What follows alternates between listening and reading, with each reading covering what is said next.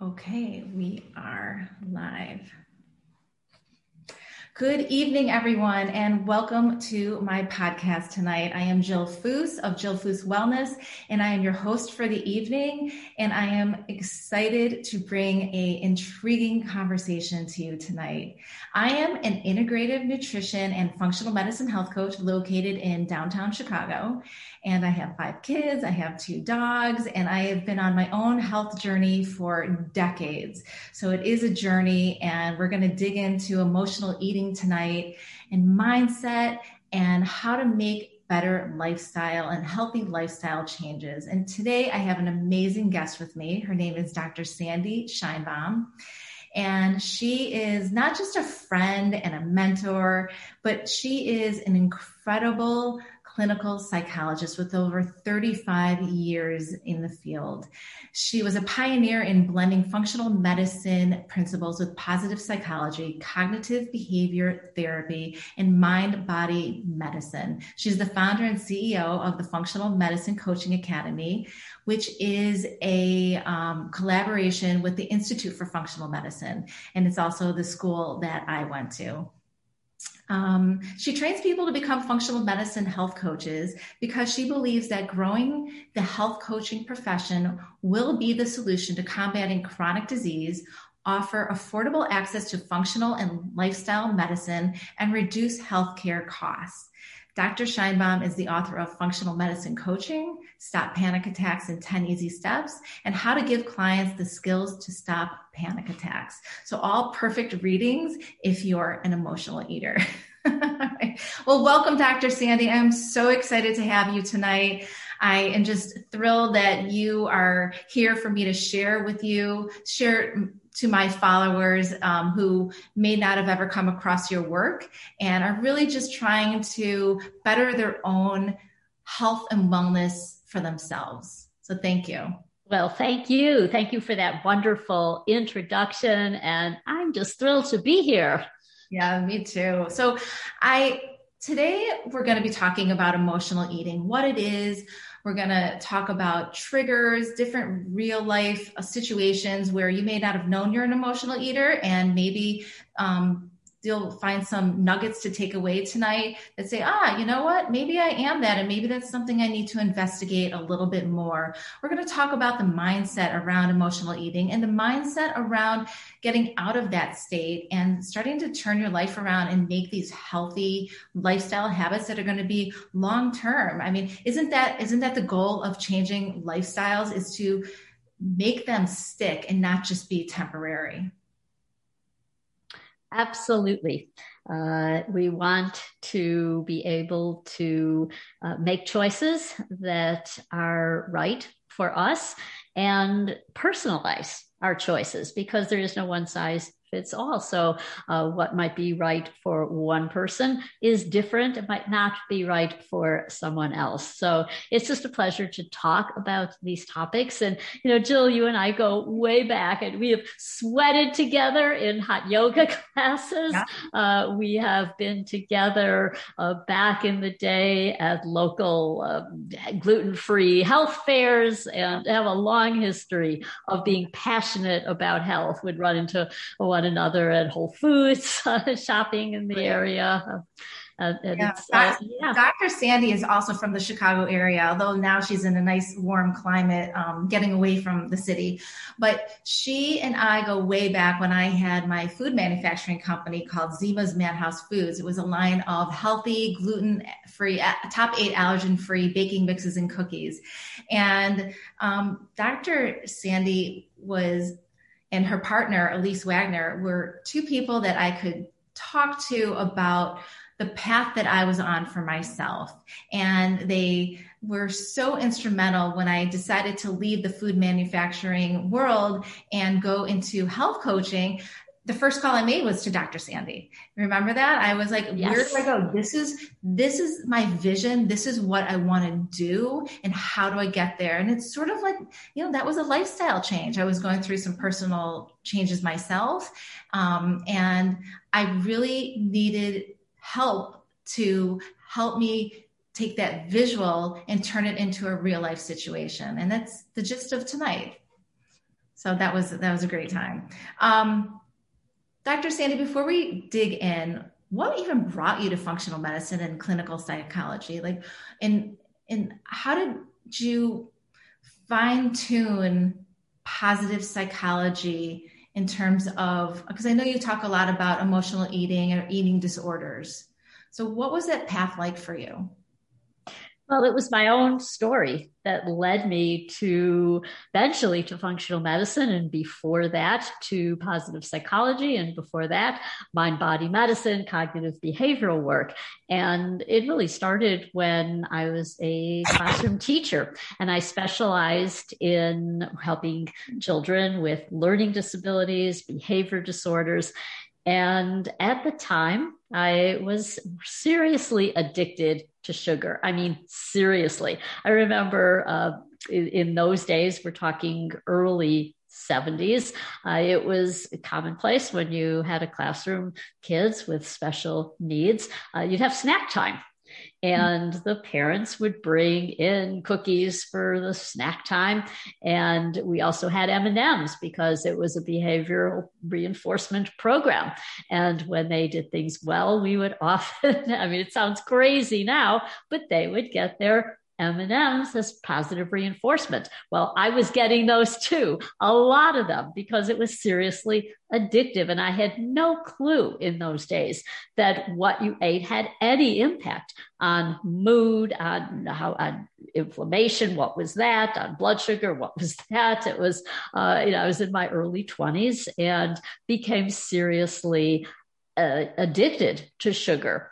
And I remember driving home from my day as a teacher and stopping at Baskin Robbins. And then after that, oh, that's not enough. I want even more when I got home. And I also, though, at the time, fortunately, loved learning. So I was constantly going back, getting more training. I trained in behavior management. Ultimately, I got a doctorate in clinical psychology, and I was a renegade. So the time was really for people who were doing psychoanalytic work. And I wanted a different system. I felt like that was demoralizing for people who were in psychotherapy their entire lives. And I was very attracted by cognitive behavioral interventions. Like, oh, could it be our thinking? Could it be how we interpret things that's causing how we're feeling, how our emotional states would be? And so once I got my doctorate, I started my own private practice again in the Chicago area and specialized in blending changing your thinking with changing your breathing, muscle relaxation, and was teaching this. We didn't really have even a name of mind-body medicine at the time. It was considered pretty radical. And doctors, I remember local doctors were like throwing me out of their office, like, this is garbage. There's no science. What do you mean? You can work with my patients and teach them to breathe and they'll feel better. And I was persistent, and I developed a following in the Chicago area doing biofeedback, working with a lot of kids with ADD and a lot of people with anxiety and panic. And I was always interested in nutrition, even though I was still binging on sugar for a long time, even though now we're talking, 80s. Well, maybe I'm using brown rice syrup or agave, which now we know wasn't so good for you. So I was along that path to some alternatives, but still eating a ton of sweet foods, and started to learn a lot about sugar, about how it's connected to panic attacks, which I was getting when also in my 20s, and then discovered functional medicine and discovered specifically the Institute for Functional Medicine. And so I got trained, I became certified in functional medicine. And that was the system that tied it all together, because it is where we look at root causes and look at how clinical imbalances can really be implicated and be driving symptoms. And so it's not just this isolated set of symptoms that you have, but they're all interconnected. You dive in to find the root cause, and typically it's things like inflammation, and then address those first with diet and lifestyle, and then look at going up the ladder to supplements, and then, of course, medical treatment if necessary. So long-winded answer, but basically it was my personal struggles that led to wanting to know more and transitioning and to different careers along the way. Wow, that is really impressive. I don't think I knew the beginning of that story about you. And that's really, I didn't realize it was so connected to your own sugar addiction. And I absolutely love that you just renegated that entire subject matter, you know? And it's still today, allopathic doctors sometimes look at us functional medicine folk and say, absolutely not, you know, like there's just no science. They just don't know. They don't want to hear it. And so they do toss us out. But it is becoming more and more popular and more available to people, which is the great news. I do want to say before we continue on that Dr. Sandy and I are not your primary care physician. So everything we're talking about and sharing today is just suggestions, opinions, also research and science that Dr. Sandy has focused on. So anytime you're thinking about making a personal lifestyle change, make sure you check with your primary care physician and make sure it fits your needs and it's safe for you. All right, that being said, I love food. I'm a huge foodie. I love cooking. I love eating. I love developing, formulating, like all things food. I love ingredients. I love how food reminds me of my childhood, you know, great, lovely memories of dishes, either at my aunt's house or my mom's or my grandparents. Like it's all connected. And as a young child, I was a competitive athlete, a real high-end athlete, and I could eat anything I wanted and not gain a pound. Like I didn't even connect the dots back then of what food made, how it made us feel, and if you ate too much or ate too little. Like there was none of that thinking for me. I just ate. And then I went to college. Being in college, I was freshman 15, and I rode that wave. I gained 15 pounds. I was staying out late at parties. I wasn't getting enough sleep. I was a little bit homesick. I was stressing about my classes and exams. I was stressed about meeting people, belonging, taking care of, all the things I didn't worry about when I was younger suddenly appeared out of nowhere in college. And I gained the weight and I felt horrible. I felt horrible mentally, physically. I felt emotionally. I really just was down. And I became dialed into my health after that. It took me years to come back from that and really think about connecting the dots and changing the way I would eat and take care of myself. And I've explored all dietary theories. I have been a vegan. I'm now a carnivore, like everything in between, right? The full spectrum. But there is no one size fits all. And right now we're in a pandemic and there's a lot of stress and a lot of elevated, you know, bad, negative news out there. People are losing their jobs. They're losing their homes. Some people are going through a divorce. I know some divorce lawyers told me that their businesses just completely elevated during COVID because people are realizing maybe they don't want to be stuck in a home with this person anymore. All kinds of triggers out there, and people are gaining weight. And some people have been able to successfully turn their health around and come out as warriors, right? But most people have turned to unhealthy lifestyle habits, such as eating a poor diet, not sleeping the way they used to, snacking and grazing all day, not eating meals, lack of movement and exercise. And they're having an increase in depression, anxiety, and loneliness. And it's kicked in globally. This just isn't about our country. And how does that person in that moment, in that chaos, even think about changing their lifestyle? Like, do they even recognize something's wrong? And how do they maneuver out of that hole? So you bring up so many good points. And I think now more than ever, people are suffering and they feel isolated. And when you're isolated, It's easy to feel that you are alone. You may realize something is wrong. Perhaps you don't know how to deal with it. And perhaps you jump to labeling yourself. And so you are quick to self-diagnose. And we are so quick to say something's wrong. Something's wrong with me. I have a disorder. I need to be fixed. And the whole field of positive psychology, which I became interested in long before it had a name, it's how do people flourish? What's right and not what's wrong? And the way to address what might be troubling, what might be something that you want to change, it's not working for you, you can address it by looking at what is right. What are your strengths? What are the resources that you have? And so I think that while it's true that people are, for example, eating out of awareness, are used to, because, for example, processed food. And so many people have loaded up on processed foods.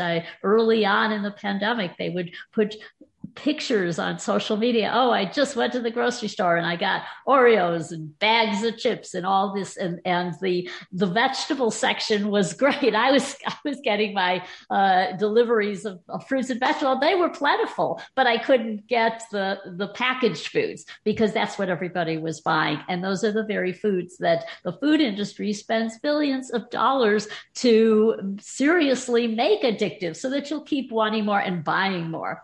And so, but it's hard. It's hard to break that cycle. And sometimes you don't even realize it. And also sometimes you have been given advice, standard advice that is not working for you. For example, I was on a panel and there was a registered dietitian and she was still saying, you need to eat every 2-3 hours because you have to keep your blood sugar stable. And I remember those days. That was back years ago. And I was one of those people who would help people to maintain that kind of routine. That's what I was doing. Oh, I can't leave the house. I can't get in my car without a snack nearby. Because what if I get hungry? Or what if it's beyond that 2 to 3 hours? Well, now people who are on the cutting edge of nutritional research and are reevaluating what we thought was the truth, the given, said, oh, that didn't work so well. Maybe a lot of people were becoming pre-diabetic because of that, because they were constantly releasing insulin and their bodies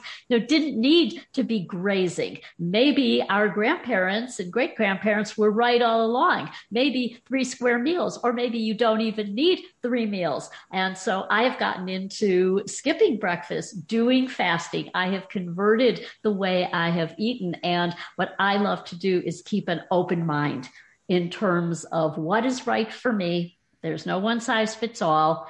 And also that what I'm doing now may not be right down the road. There's so many factors that play in: how old you are, your lifestyle, and your genomic profile. So, and there are ways that you can become your own empowered CEO of your health. So your question was, how do we become aware? Well, one of the things that you could do is do some of your own research.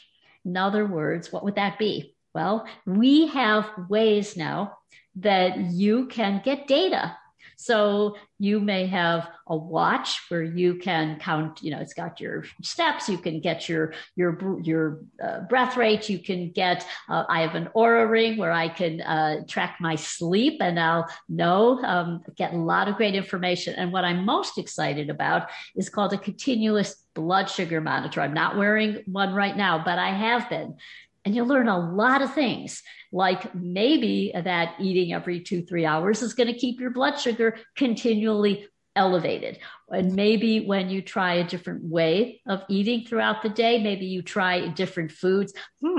Even though I thought that making these huge green smoothies for lunch were great for me because I had all the right powders in there and tons of good green leafy vegetables. But wow, it was still elevating my blood sugar compared to when I was experimenting with, I had some eggs and a side of bacon and an avocado, and whoa, my blood sugar was flatlined. It didn't budge. It was fantastic. And I felt energized. So that's one way you can get data. And that's going to make it easier to change, because now you know that this will happen. You'll see that huge climb in blood sugar. So, I'm going to then not engage in that eating pattern or eat that particular food. Right. And I just bought the Whoop. I love that. Mm-hmm. And it's going to, I have trouble sleeping, and I want to know the quality of my sleep, what's going on, and how I can start to help myself. So absolutely, wearing devices and doing your own research is such a great way. I think another great way, which I was reading over all my notebooks from the program from FMCA, and which is Dr. Sandy's program.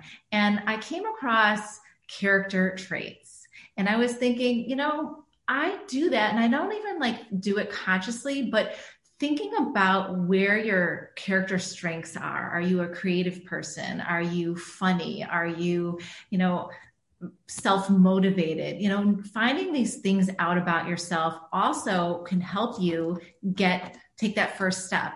For me, when I was going through something, personal, all I kept telling myself was, Jill, you self-motivate, you just need reminders. And so I put sticky notes of 3 things: eat well, exercise, and sleep, all over my house. And I had 3 reminders on my phone: breakfast, lunch, and dinner. And those were the 3 things I focused on during a very stressful and chaotic time in my life. And it really helped me. So to anyone out there going through a stressful time, whatever it takes for you, whatever your equation is to get yourself motivated, do it, right? There's no judgment here. We all want to live healthy, optimal lives. So using your character traits, using different devices to find out information is all about research. It's all about digging in and learning. You have to be your own self-advocate, your own PI, right? Your own private investigator for yourself, for your own health. So eating has really elevated, though, because of the pandemic, in another way. And I found this truly intriguing. The 2 aisles in the grocery store that were always empty was the flour aisle and the toilet paper and the paper towel aisle. And you couldn't find flour anywhere. And I was thinking about that there was this surge of home baking and cooking, and not always such healthy things. In fact, more often than not, it was, brownies, cookies, a souffle, things that people may not have had time to make during their busy lives, but now they're home with their kids. And at this point, it's just sort of an extended snow day, right? We don't know when we're coming back. And this pandemic just created these home bakers, and all of a sudden people were gaining a lot of weight, not having access to their gyms anymore. So they weren't really working out. They wanted to just sit around and watch Netflix, catch up on shows. And there was all of these negative things going on behind the scenes: weight gain, loss of sleep, loss of libido. They were calling it the COVID-19. People were having heart issues or physical issues, joint pain, bloating, gas, GI issues. And at this time, it didn't look like emotional eating. It just looked like, fun, engaging, and creative. It was all on social media. But slowly, this at-home shutdown led many people to start soothing themselves with this type of food. These high carb, high calorie, low nutritional value foods, these processed foods. Even if you made them at home, they still weren't that good for you. And even if you made the healthy version, eating 7 or 8 cookies a night of your healthy almond flour, brownies, wasn't going to help your situation either, right? And so what's physically happening in the body during all of this stress, this chaos? What's happening that's driving people to go for especially the sweets? It all really relates back to what's called our fight or flight response. And it's a good thing. We need it. If we didn't have it, then we couldn't survive. We need to be ready to fight or run away from real danger.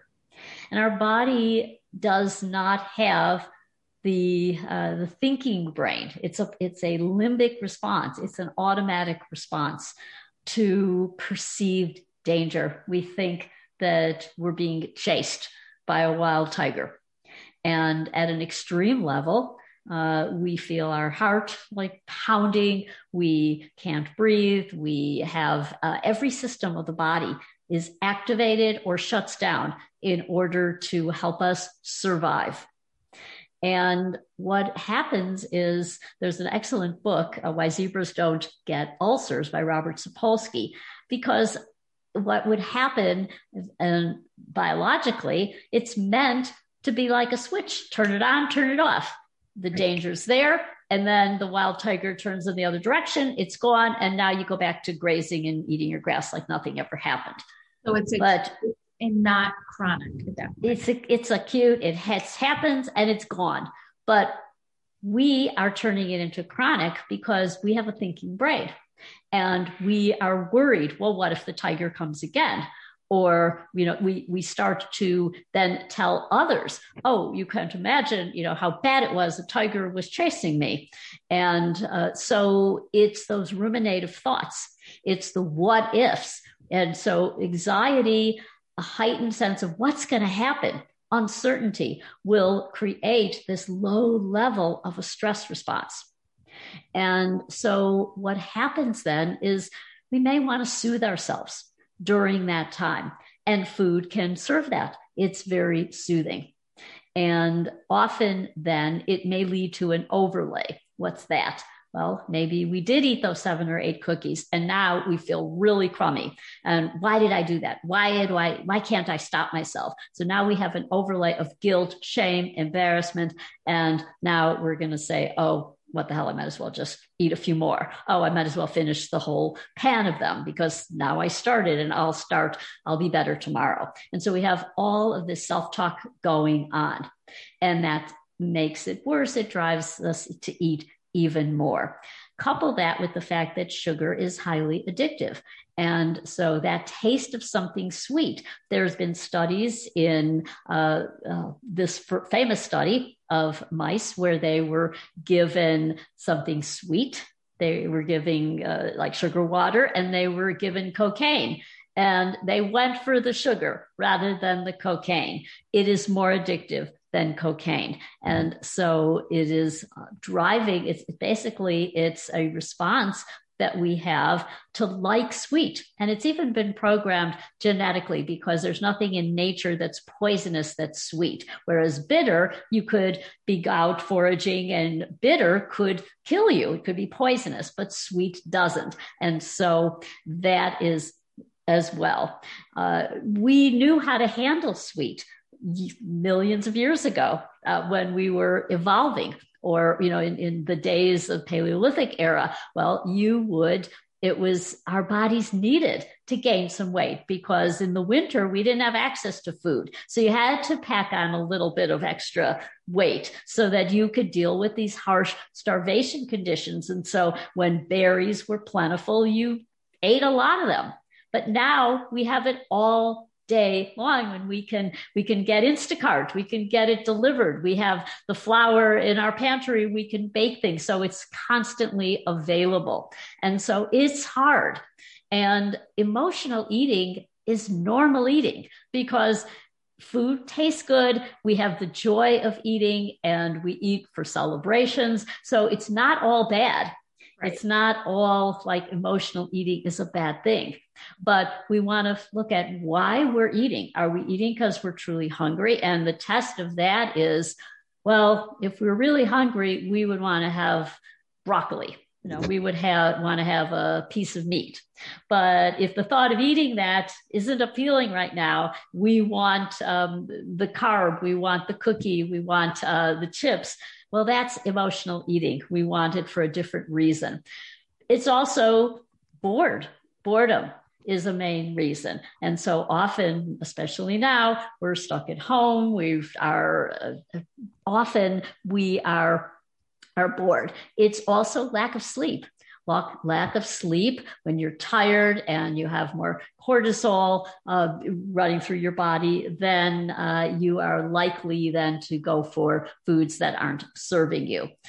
Anger, I mean, almost every emotion that exists, you're angry, you're upset, then you're eating. So if you're listening, think about what emotions are your triggers. And then there's double duty. Then there's, which I'm still guilty of, I might be looking at email and I'm eating and I don't realize what I've eaten. I'm not really tasting the food. I'm eating standing up because I'm rushing to get to a meeting, or I'm reading something at the same time that I am eating.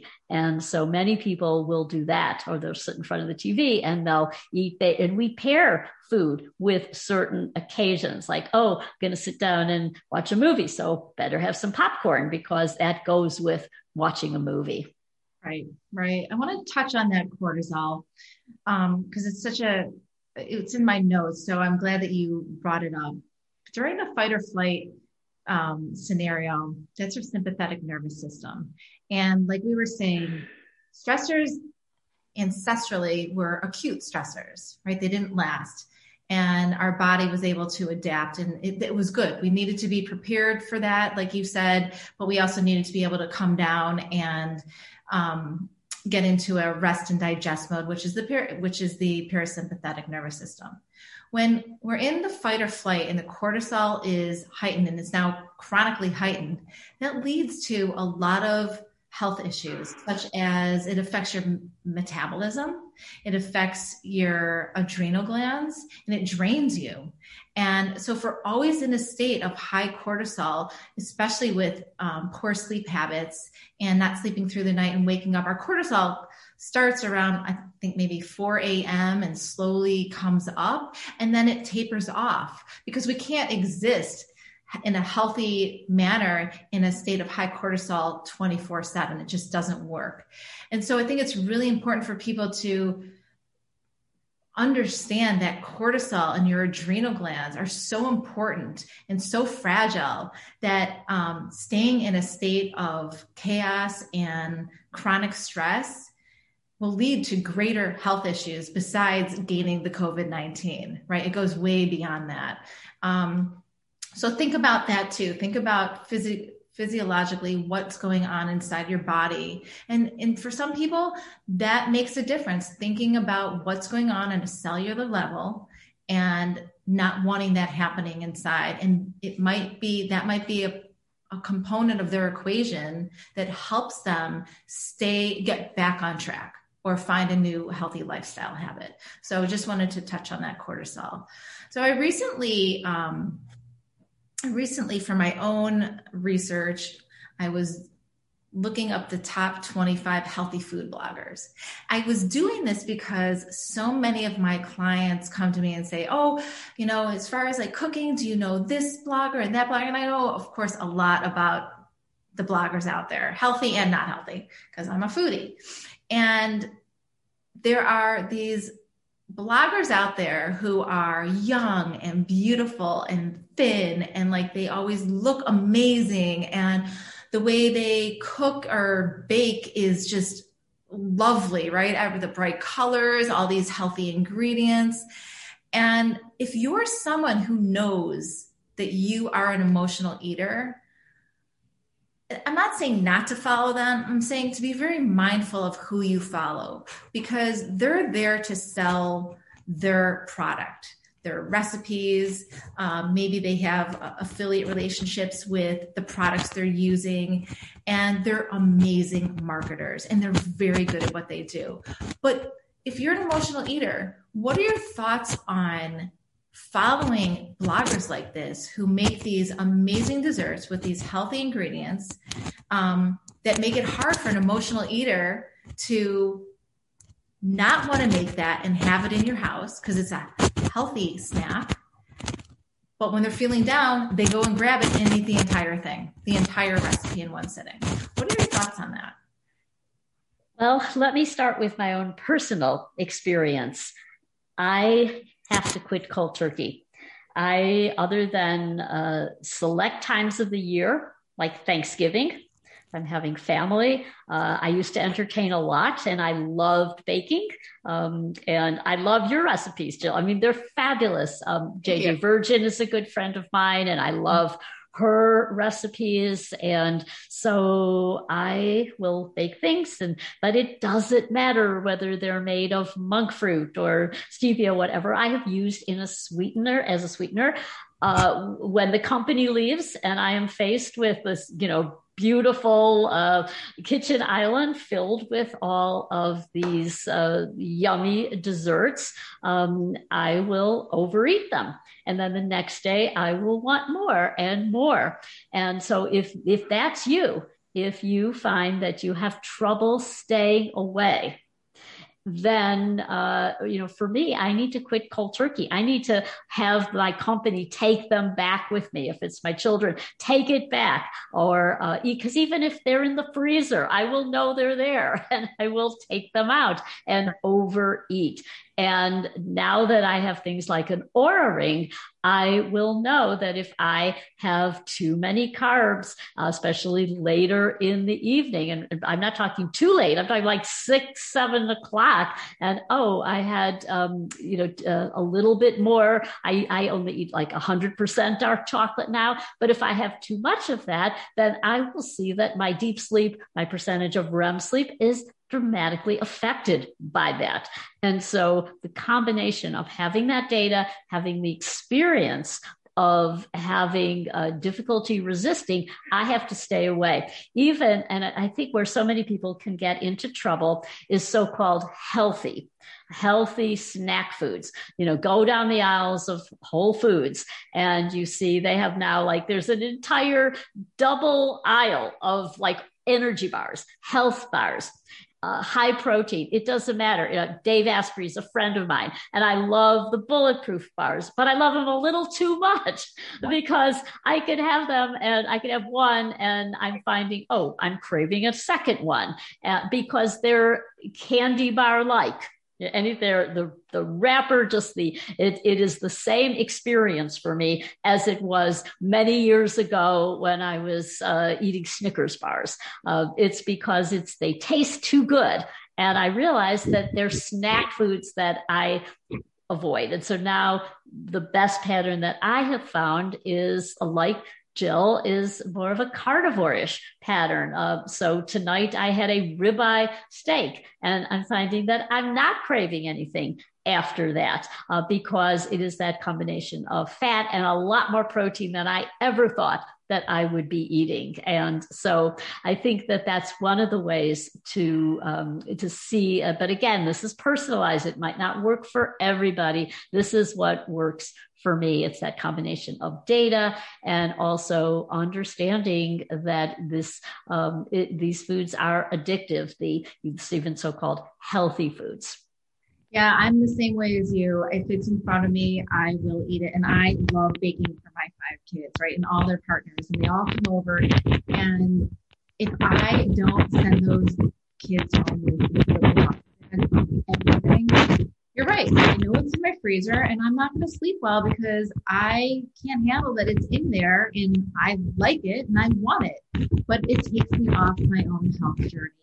And I've learned over the decades that my health journey and feeling good outweighs any pleasure that cookie is going to bring me.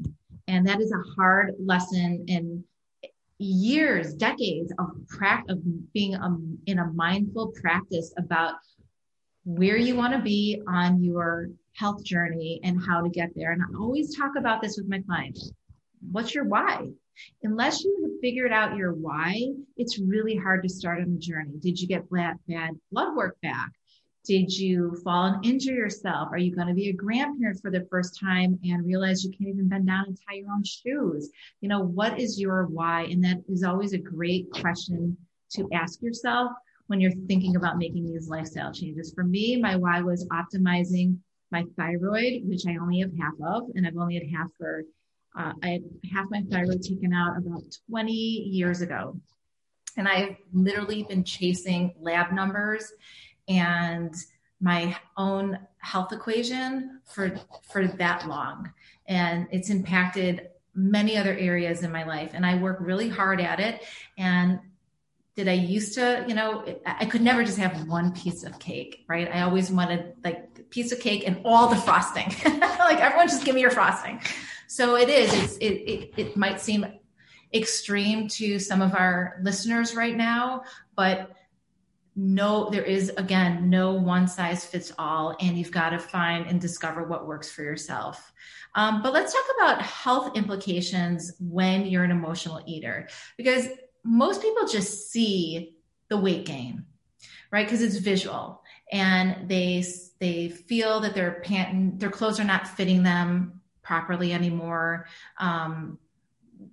Maybe they're losing some hair because of all the weight gain, the fluctuations in their thyroid and their hormones. But besides the obesity, there's high blood pressure. There's increased blood glucose levels. There's insulin resistance and chronic inflammation. And like you were saying before, the food manufacturers, they don't monkey around. They hire the best formulators to come up with the best formulas that are going to trigger that area of your brain to go send you out and hunt for more of their product. And it's completely calibrated. But how does someone who's stuck in that addiction get off that train for good? Is simply purging their pantry, like some people are like, all right, I'm just going to wake up. It's January 1st. I'm going to clean out my pantry. I'm going to clean out my refrigerator, and I'm not going to buy these things anymore. But it doesn't last. So what are some steps that person can take to really get off the train? The steps are tiny ones. That is the secret or the key to habit change, because it doesn't work I'm sure you've all been there. Tomorrow I'm going to change. Or they may wake up in the morning and you may say, okay, today I'm not going to have anything after I finish my dinner. I'm not going to snack. And even like for me, I've got even nuts. I can have especially cashews. I mean, those are like kryptonite. I could eat like a whole bag out of awareness because they do taste sweet, at least to me. And so you can make these promises, you can set the intention, and that works for some people, but for most people it doesn't. So you can shorten the time frame. And a lot of this comes from the research of BJ Fogg, who wrote Tiny Habits. It's a great book, and it is starting really slow. In other words, rather than saying to yourself, okay, today I'm not going to have anything after dinner, you look at it to say, I'm going to do it in small increments. So let's say you have finished dinner. Can I, for the next minute, hold off to have something, if you're about to walk into the pantry, to get that extra something that you're considering like a dessert or dessert-like or a snack. Or it could be midday and you want that snack and it's not dinner yet, even though you've set that intention like, okay, I'm just going to have breakfast, lunch, and dinner and no snacking. And now you're just like climbing the walls because you want that snack. Say, okay, can I extend it? How about, I'll evaluate in 5 minutes. Can I go for a walk? And then in 5 minutes when I come back, if I still feel like it, and then you keep pushing it back. And that has been shown to be really effective. So you shorten the window and make it so short that it's doable. Well, surely I can last a minute without going into that pantry and breaking into that bag of cookies. And then you congratulate yourself. And that is the key. So let's say you've gone a minute, you have not gone into the pantry and cracked open that food, like, yay. And BJ calls that shine. It's a feeling of, it's combined joy with accomplishment. Like you're an athlete and you've just crossed the finish line, and it's that, yes, I did it. Like this cheerleader type response. That solidifies the habit. And then you say, okay, well, can I last 5 minutes, for example? So you might do this in tiny steps. You can break this down with exercise, with any good habit that you want to build. And so that has been shown to be successful, and to also sometimes to create situations where, for example, what comes to mind, like a lot of times emotional eating is done in silence. It's done alone. Yeah. Because you may find that if you are eating with somebody else, you are not as likely, right, to eat a little bit more or to indulge. So perhaps you create situations, and if you're living alone, then maybe it is having some way that you're going to connect with somebody, maybe connecting with somebody else, a friend, a family member who is also struggling with the same issues, and you decide that you're going to do it together, and even get on a call and talk or find some way so that you feel like you're not alone. There's, and also getting support. This is where having a coach can be really, really helpful. When you have accountability to somebody else, then you are less likely to fall off the wagon. You want to be able to report, yeah, I did it. So those are potentially some things that might help. Yeah, absolutely. And in functional medicine coaching, we learned about setting up SMART goals. And I wanted to talk about SMART goals because I think it was like my favorite part of the program, because the word is SMART, and here's how we break it down. Specific. So S is for specific, and that is being specific on your plan. Creating that plan. All right, here's what my goal is. I want to lose 10 pounds, and here's my plan of attack on how to get there. And then the M, the M is for measurable. How will you measure the success of this goal? Well, is it going to be by the scale and losing those 10 pounds? Is it going to be by how your clothes fit you better when you lose the 10 pounds? So there's some kind of measurement there to help you get to this, the success of the goal. Achievable for the A. This is visualizing the path. How achievable is this? Like, if you weigh 120 pounds and you want to lose 30, is that is that going to be achievable? Like, that doesn't, make any sense. Realistic, visualize the results. If you are someone who's never run a marathon before and you are setting up a SMART goal of running a marathon in 6 weeks, but you've never run a day in your life, is that realistic? And time bound. What's the timeline? You want to lose your 10 pounds in how long? Do you want to do it in 6 weeks? Is there an event coming up, or is it in 3 months, or is it just whenever you lose it, you lose it? So I love the idea of SMART goals, and I often share that with my clients because it's just an easy word to remember and easy meanings to remember with them. Anything you want to add to the SMART goal? Yeah, so it is breaking it down into tiny steps. So let's say you want to lose 10 pounds. Well, you start out with, I'm going to, what will that look like? And so it could be, I'm going to start by losing 1 pound, or maybe I'm going to focus on, in order to do that, I am going to start out by, we know that there's great evidence that time-restricted eating has been very helpful for that. So maybe you would start out by saying, okay, I'm not going to eat from the time I stop eating dinner at 7 p.m. to 7 a.m. the next morning. And how will then, breaking it down even further, well, how am I going to occupy my time from 7 to the time I go to bed? And then how can I, maybe you'll write it down. And in terms of, well, I'll have a gratitude journal that I'll write in, or you would then look at how am I going to then tell my coach about it. And so you keep that accountable, and then you might say, okay, well, you might extend it further to now I woke up and instead of having not eating from 7 to 7, maybe I can go stop eating at 7 and then push it to 8 a.m. the next day. And then perhaps then you are getting into even more of a time restricted eating and you realize, wow, this is a great way that I can be losing the weight. Or maybe your action plan is the first thing I eat is not going to be a bowl of oatmeal, but maybe I will have something that has fat in it and that will keep me satiated for a longer period of time. And so that might be another way that you could do it. Yeah.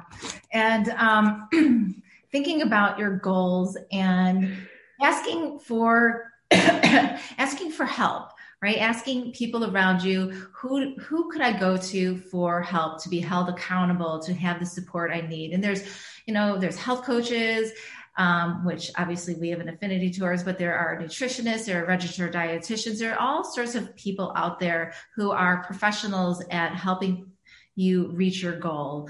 What I love about being a health coach is that I'm your co-pilot. Right? Health coaches are trained to be your co-pilot. We are not the ringleaders. We do not lead the show. We do not tell our clients what to do. We assist them with suggestions. We help repeat back to them their visual ideas of where they want to be in their own health journey. And we're the sounding boards. So absolutely build a team around you and make sure it's a comfortable team that is listening to you and not to overwhelm yourself when you're on this health journey to change lifestyles, because we want them to be permanent. We want you to live a life of optimal health and wellness, and everybody's equation is different. I want to thank you again, Dr. Sandy, for joining me. I am going to put up in the notes for all of you in Facebook all of her different handles so you can follow her, because she just has such amazing content that she posts. And I wanted to give you heads up, in a couple weeks, I'll be having another Facebook Live with Judy Cho, who is an NTP, and she wrote the book called The Carnivore Cure. And Dr. Sandy, you might like listening to that one. Her book is amazing. And yes, I know it. Oh, you do? Okay. Yeah. And her, so I'm a carnivore now. It's been about a year, and a lot of my followers are just always send me messages like, how can you eat so much steak? How, aren't you going to get clogged arteries and all the saturated fat and the high cholesterol, blah, blah, blah. So I really wanted to bring an expert on and really dig deep into the carnivore path and way of life, because it works for me. It's not for everybody, but it's very intriguing. And what else? I'll put up all of her handles. Oh, the free gift, the ebook. What is that? And where can people go to get that? It's a simple guide to breathing, a simple guide to relaxation through breathing. Okay. So real basic techniques. And we will send a link. There should be a link so if you wanted to post it. Oh, here, I do. I think it should have been sent. Yeah. I'll put that on there as well. Great. All right. So Dr. Sandy, thank you again. It was so great to see you and have this conversation. I hope for all of you out there that there's some nuggets to take away and think about, and set some new goals for yourself. So thank you all, and have a good evening. Thank you. It was great to be here and talk with you all. Bye-bye. Thanks. Bye.